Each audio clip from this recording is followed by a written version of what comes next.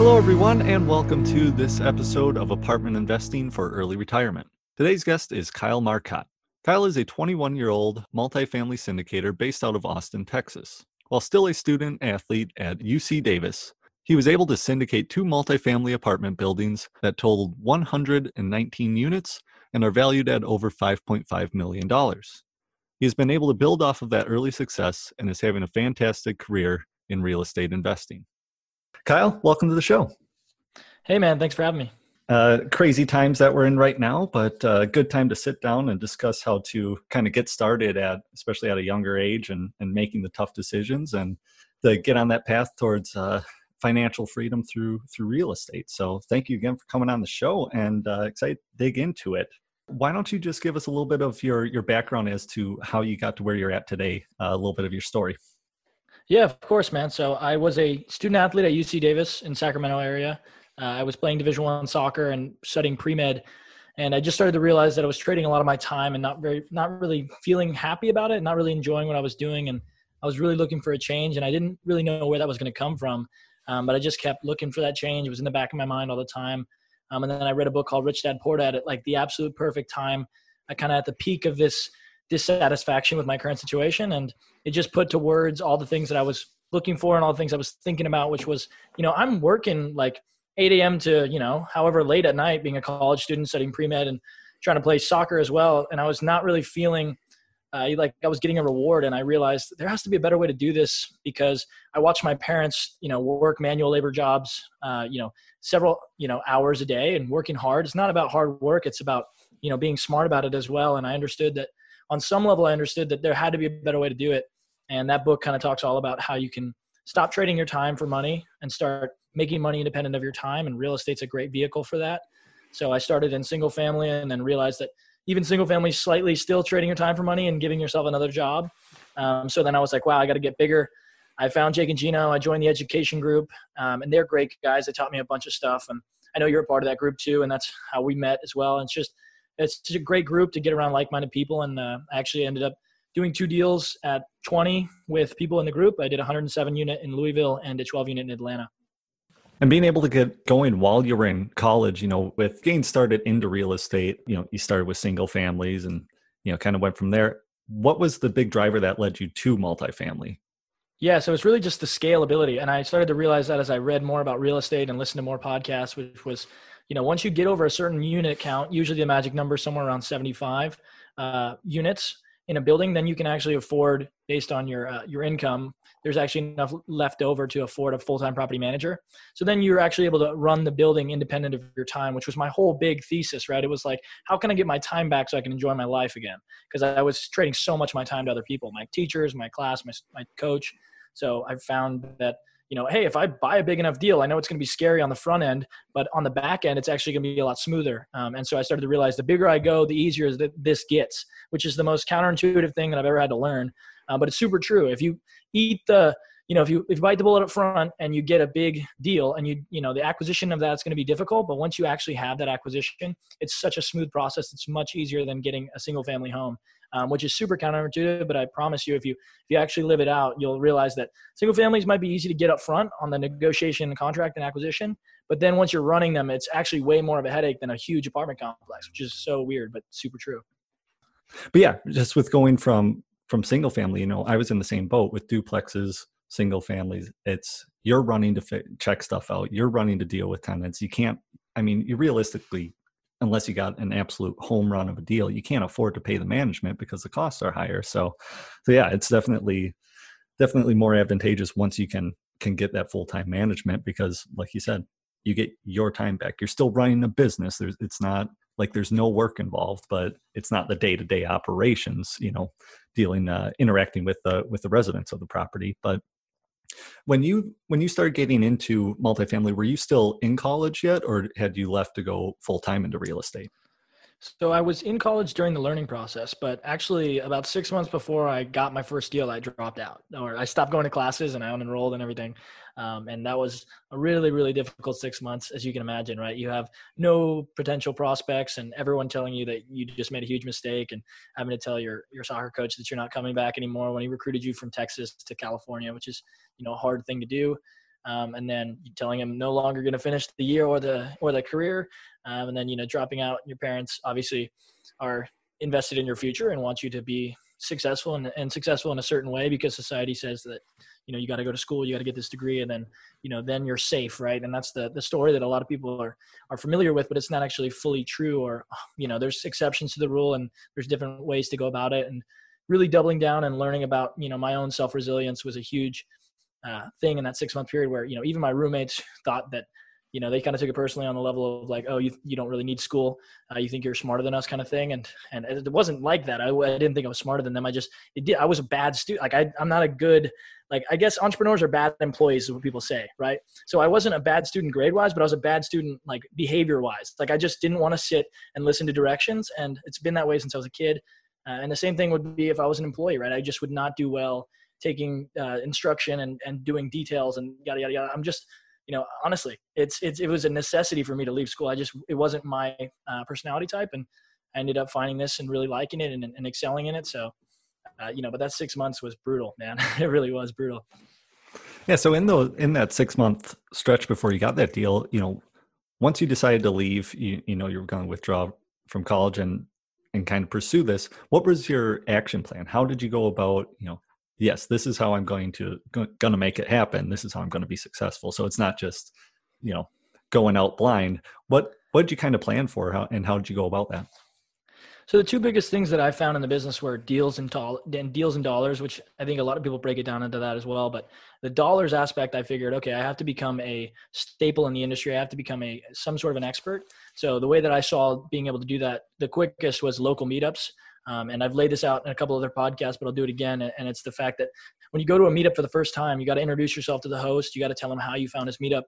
That gives them valuable marketing feedback. And then the second time you come, you bring a friend or a business partner and you say, hey, I brought a guy to your business. I brought a guy to your meetup. I found a lot of value in it. So I'm telling other people about it. That's another value. You're bringing people to the meetup. You're talking about it positively in public. And then the third time you go, you want to ask if you can, you want to ask if you can do some tasks around, help clean up, write name tags, help check people in, things like that. And just start to build this relationship and start adding value to this guy on a weekly basis. And then once you've gone to like 5, 6, 7 meetups, you can start to ask, maybe the question of, hey, can I get on stage and speak about multifamily for 10 to 15 minutes? And once you get on stage and hold that microphone, people start to look at you a lot differently. And that was huge for me as a 20-year-old, because when I walk in, I stick out like sore thumb. There's a bunch of 40, 50-year-old guys. And then you see this kid walk in. And I used to have to wear a suit to try to, compensate for that a little bit. But, it doesn't really work. People don't see you in a positive light until you have that microphone. So that's when everything changed and I started to become an expert. And I actually raised over $600,000 from that meetup for the first deal that I did.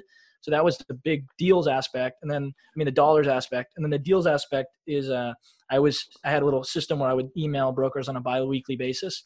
So I got a Chrome extension for my Gmail, and I would go to the LoopNet directory for brokers, and I would filter for my area and my multifamily, the specific type of real estate. And I would go through that list and I would put all of those brokers on a rolling 2-week email follow-up system. And then I would just, if they would respond to that email, then I would go in personally and have a conversation with them. And I kept good records on an Excel sheet.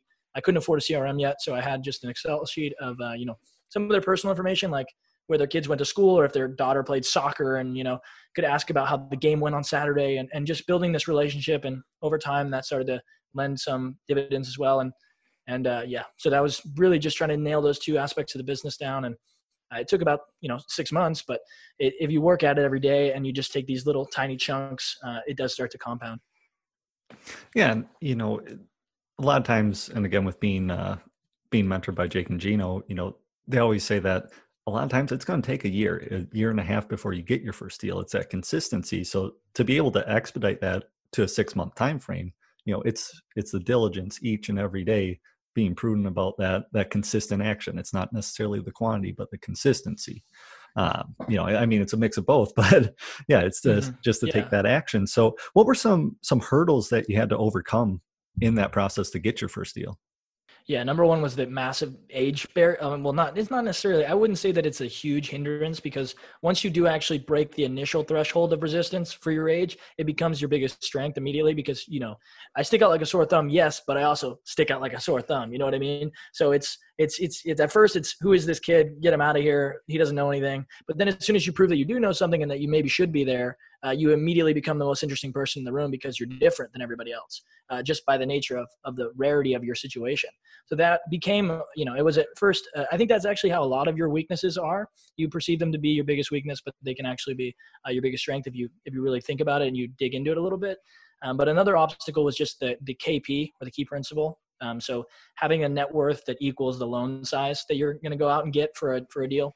And that can be really difficult, especially convincing someone to sign on a loan document. And even though it is non-recourse, there's a lot of clauses that actually void that non-recourse situation. And if you read the bad actor clause, it's actually kind of finicky. So it's not as non-recourse as it seems. It is non-recourse to an extent, but you can easily mess that up for someone if you aren't a good operator. So you're still, they're taking up a lot of risk and faith in you, regardless of the fact that it's a non-recourse loan. So that's definitely a difficult negotiation and convincing process. And usually you got to find someone who's going to be a partner and be on the GP as well to be able to do that, because there's just a lot of risk for them.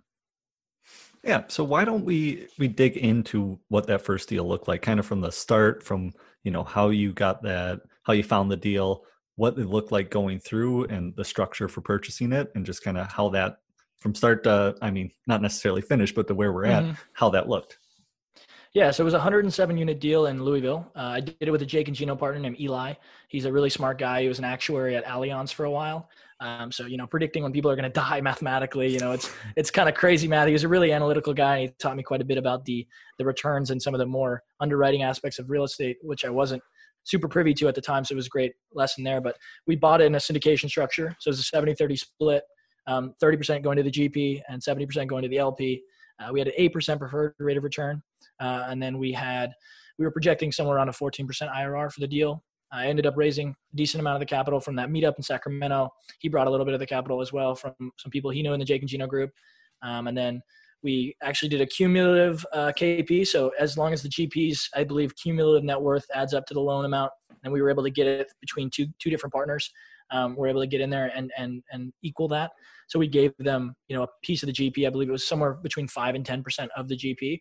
So that's 5 to 10% of that 30%. If you start to break it down a little bit there. And then the main prospects of the deal were the fact that we saw it as a 106 unit deal. Actually, that's what we bought it at. And we found a downed unit that was fully plumbed and just stocked full of storage. So day one, it was 107, not 106, which is a huge, huge NOI booster. The whole, if it's renting for $1,000 a month, that's $12,000 a year on your NOI, which is on a 7 or 6 cap. It's quite a bit of value on the back end. And then also the payroll expense. So they had a relative as the on-site manager, and he was being paid like almost double the market rent, the market rate for a property manager on site.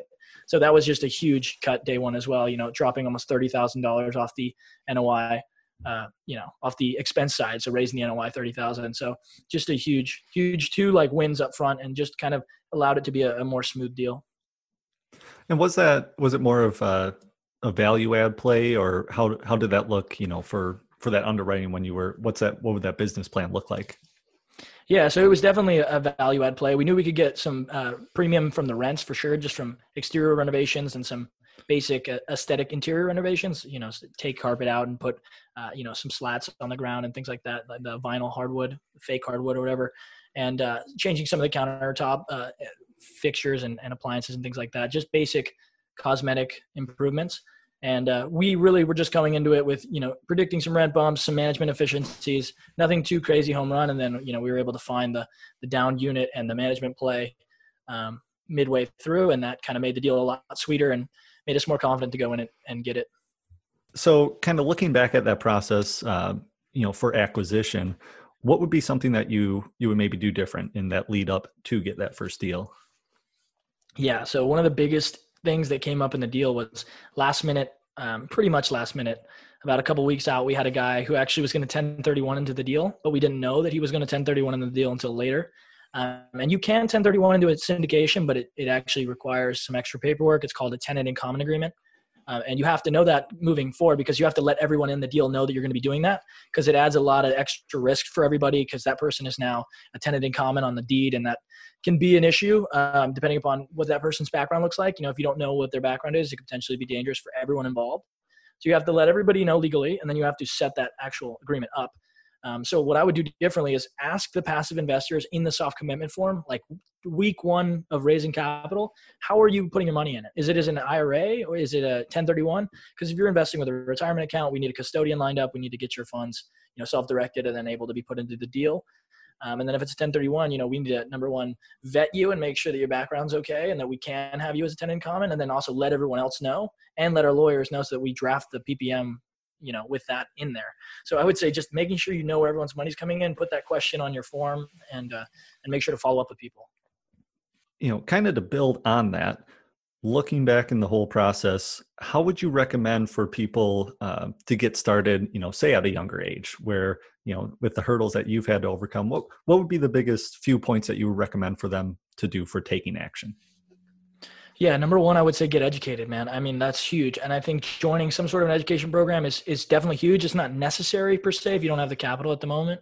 But it's super, super huge. And getting in a group where people are like-minded, and that could just be joining your local meetup and doing the process I laid out earlier, becoming an expert in that meetup and networking there and starting just there. But you got to start educating yourself and surrounding yourself with people in the business so you can learn the lingo, practice the lingo, and also learn some really big concepts and tips from people's mistakes and things like that. I feel like, reading, listening to podcasts is great as well, but you got to go and put yourself out there in the jungle and start to learn and grow in that way. And that's just step one, honestly. And then step two would be really lay out what it is that you want and why you want to go into real estate. Because don't go into real estate or go into anything, honestly, and just say, oh, I want to be just super wealthy, so I'm going to do this. Or, oh, I want to just drive a Lamborghini, so I'm going to do this. Like, no, let's connect that to a bigger purpose and vision for your life. And let's make sure that you're doing this because it aligns with who you see yourself as a person and what you want your life to look like in the future. And so for me, it was always, I wanted to have free time. I wanted to be able to spend time with my family and do the things that I was really passionate about. So real estate was a vehicle for me to free my life up. So that's way more motivation than I could have ever gotten from saying, oh, I want to be in real estate so that I can drive a Ferrari. Because honestly, real estate is a slow play, right? Is you get the, the free time pretty quickly. I could say you do it probably like 2 to 1 years if you really hustle, but getting to the Ferrari level of wealth, you're going to have to exit some deals. You're going to have to, maybe refi a deal and things like that. And that takes a little bit of time and progression and it's going to be a couple of years. So if that's your only motivation, it's going to burn out rather quickly. You got to have a very deep core motivation to move forward. Yeah. That's the thing. You can't just go in blind. You have to have a little bit more of a passion based off of it rather than I just want money. Exactly. Like for you don't want to trade time for money. Yes. Money is, we all need to make money to survive. We all need, for that lifestyle, but having something more, why this to make money instead of gain a job, for you, freedom of the lifestyle, you learned about it, you took action, and you're just crushing it right now. Like, and there's no reason that shouldn't continue, but it's just having a little bit more drive behind it. But again, looking at the future now, I mean, we're recording this, and when this will come out, I imagine we'll still be in the midst of the COVID-19 pandemic here. What are your next steps? What are you doing now to kind of set yourself up for the future for after we go back to some resemblance of normalcy? Yeah, so that's a great question. And for COVID right now, it's so hard to see where the real estate market's going to be, especially since it lagged behind the stock market several months. I presume that it's not going to be looking necessarily great for the sellers in real estate, but it is going to, I think, open up the cap rates back to a normal amount to where you're not having to buy C-class assets at a 4 cap, at least in my market, which is a little bit insane, right? If you told someone in 2000 that in 2015, 16, 17, that you'd be buying an Austin at a 4 and 5 cap, that they would call you crazy, but that's the reality. So I think that that's going to get back to normal and extend out towards maybe the 7s again, hopefully. I mean, fingers crossed, which is great for the buyer. And what I say there is how to prepare for that would be start building your network of passive investors. Try to get people excited about the prospect of buying discounted deals and having a hard asset, especially with, I'm not an economist and I'm not trying to be, but with the amount of money that we're printing out and just liquidating into the markets, and with QE being going on for so long, and with all of our debt out to other countries, you could argue or wager or predict that the U.S. dollar is going to lose some value due to inflation and pumping extra money into the market. And hard assets are great hedges against inflation. If you owe $1 million on your debt and $1 million is no longer that valuable because of massive amounts of inflation, you're actually now, you have a property that you can pay off quicker. Rents are going to climb with inflation, but the mortgage is going to stay fixed. So it's a great hedge as well. So just getting people interested in real estate right now, especially people who are maybe having a really horrible time in the stock market, and not taking advantage of those people, but just letting them know, hey man, if you want to diversify so that maybe next time you don't take such a big hit, real estate might be a great option for you, and just motivating people and pushing them into real estate so that when the prices do drop, you can actually take action. And, with that, again, mentioning with the sellers are probably the ones that are going to take a little bit of a hit, looking at underwriting, too, with when you're buying an asset is, especially in the market that we were in, we don't know what it's going to be like moving forward necessarily with how it was, the importance of that conservative underwriting, kind of planning for these contingent, having stuff in place so that you can stress test deals beforehand, so you're not going to be underwater, or it changes how soon you can exit a deal. So it's there's a lot to learn. And fortunately, I mean, both fortunate and unfortunate, we're all stuck in our homes right now, or some obviously with the essential, you're still able to go out and go to your jobs for whatever aspect that is. But a lot of time you're spending at home. You're not going out to dinner. You're not doing. It's a great time to get that foundation, get educated, reach out to those brokers. Like you mentioned, just set the groundwork so that once we're going back to relative normal, that you're going to be able to take advantage of opportunities that come up. You're not taking advantage of someone else's despair. Take advantage of the opportunities. But totally agree. Yeah. So just a few quick questions before we wrap up here. What does the word retirement mean to you?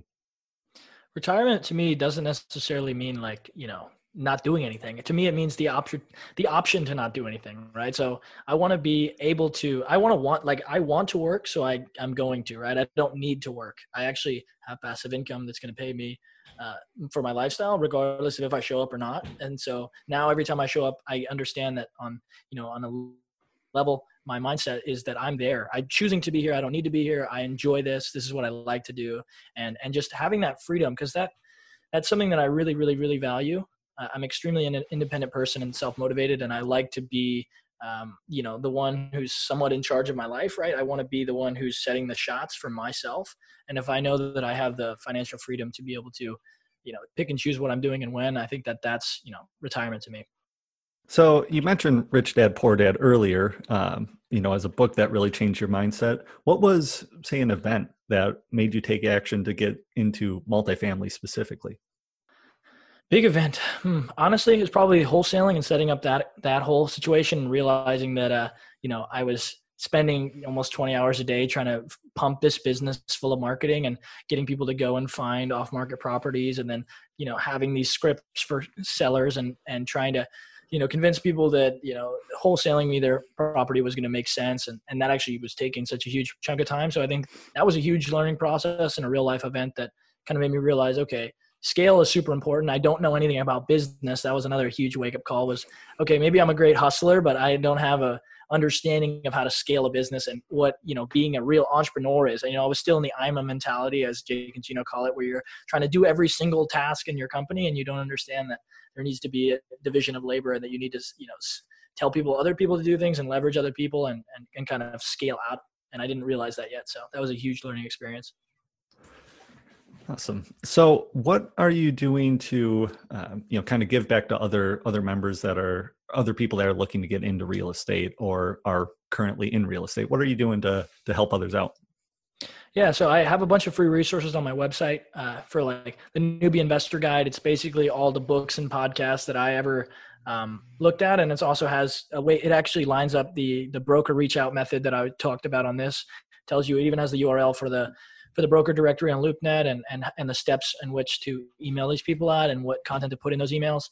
And then I have the How to Raise Capital guide, which talks all about, again, the meetup strategy and a bunch of other things about how I raise capital at 20 years old. And, if I could do it at 20, I'm positive that you can do it at your age or wherever your situation is most likely. And then also I like to, I get reached out to on social media quite a bit since I'm active there, and a lot of young guys reach out to me, which is awesome. I'd like to talk to people my age who are thinking this. I get a lot of college students saying, I'm in college right now too, man. I wish I could drop out and start real estate. How do I do this? How do I get out of here and do real estate? And I love to have, I'll always have a 30 to an hour call with people like that and try to see where they're at and see how we can get them out of school, man. Because if you really aren't happy there and you don't feel like it's for you, man, then it doesn't have to be, right? And I love to talk to people. I'll talk to anyone any age, but it really gets close to my heart when I'm talking to younger guys who are in college and are just looking for a way out. How can listeners find out more about you or reach out to you? I think KyleMarcotte.com is probably the best place to find me. And then I'm also active on social media, just Kyle Marcotte for almost everything. And then Instagram, I think, is Kyle Marcotte9, but everything else is Kyle Marcotte. And I post pretty much every day. So I know I see a lot of your stuff on, very consistent on LinkedIn. That's key, is just pointing out, giving that value, these little bits of information consistently every day. The same way you have the consistency with brokers, have consistency in your marketing, your social media content. And it's a lot of great stuff. And I know just started your podcast that is another great source of insight. So, and that is, want to tell listeners where they can find that as well. Oh yeah, the Own Your Time podcast. It's on everywhere you listen to podcasts, Spotify, iTunes, Stitcher, wherever.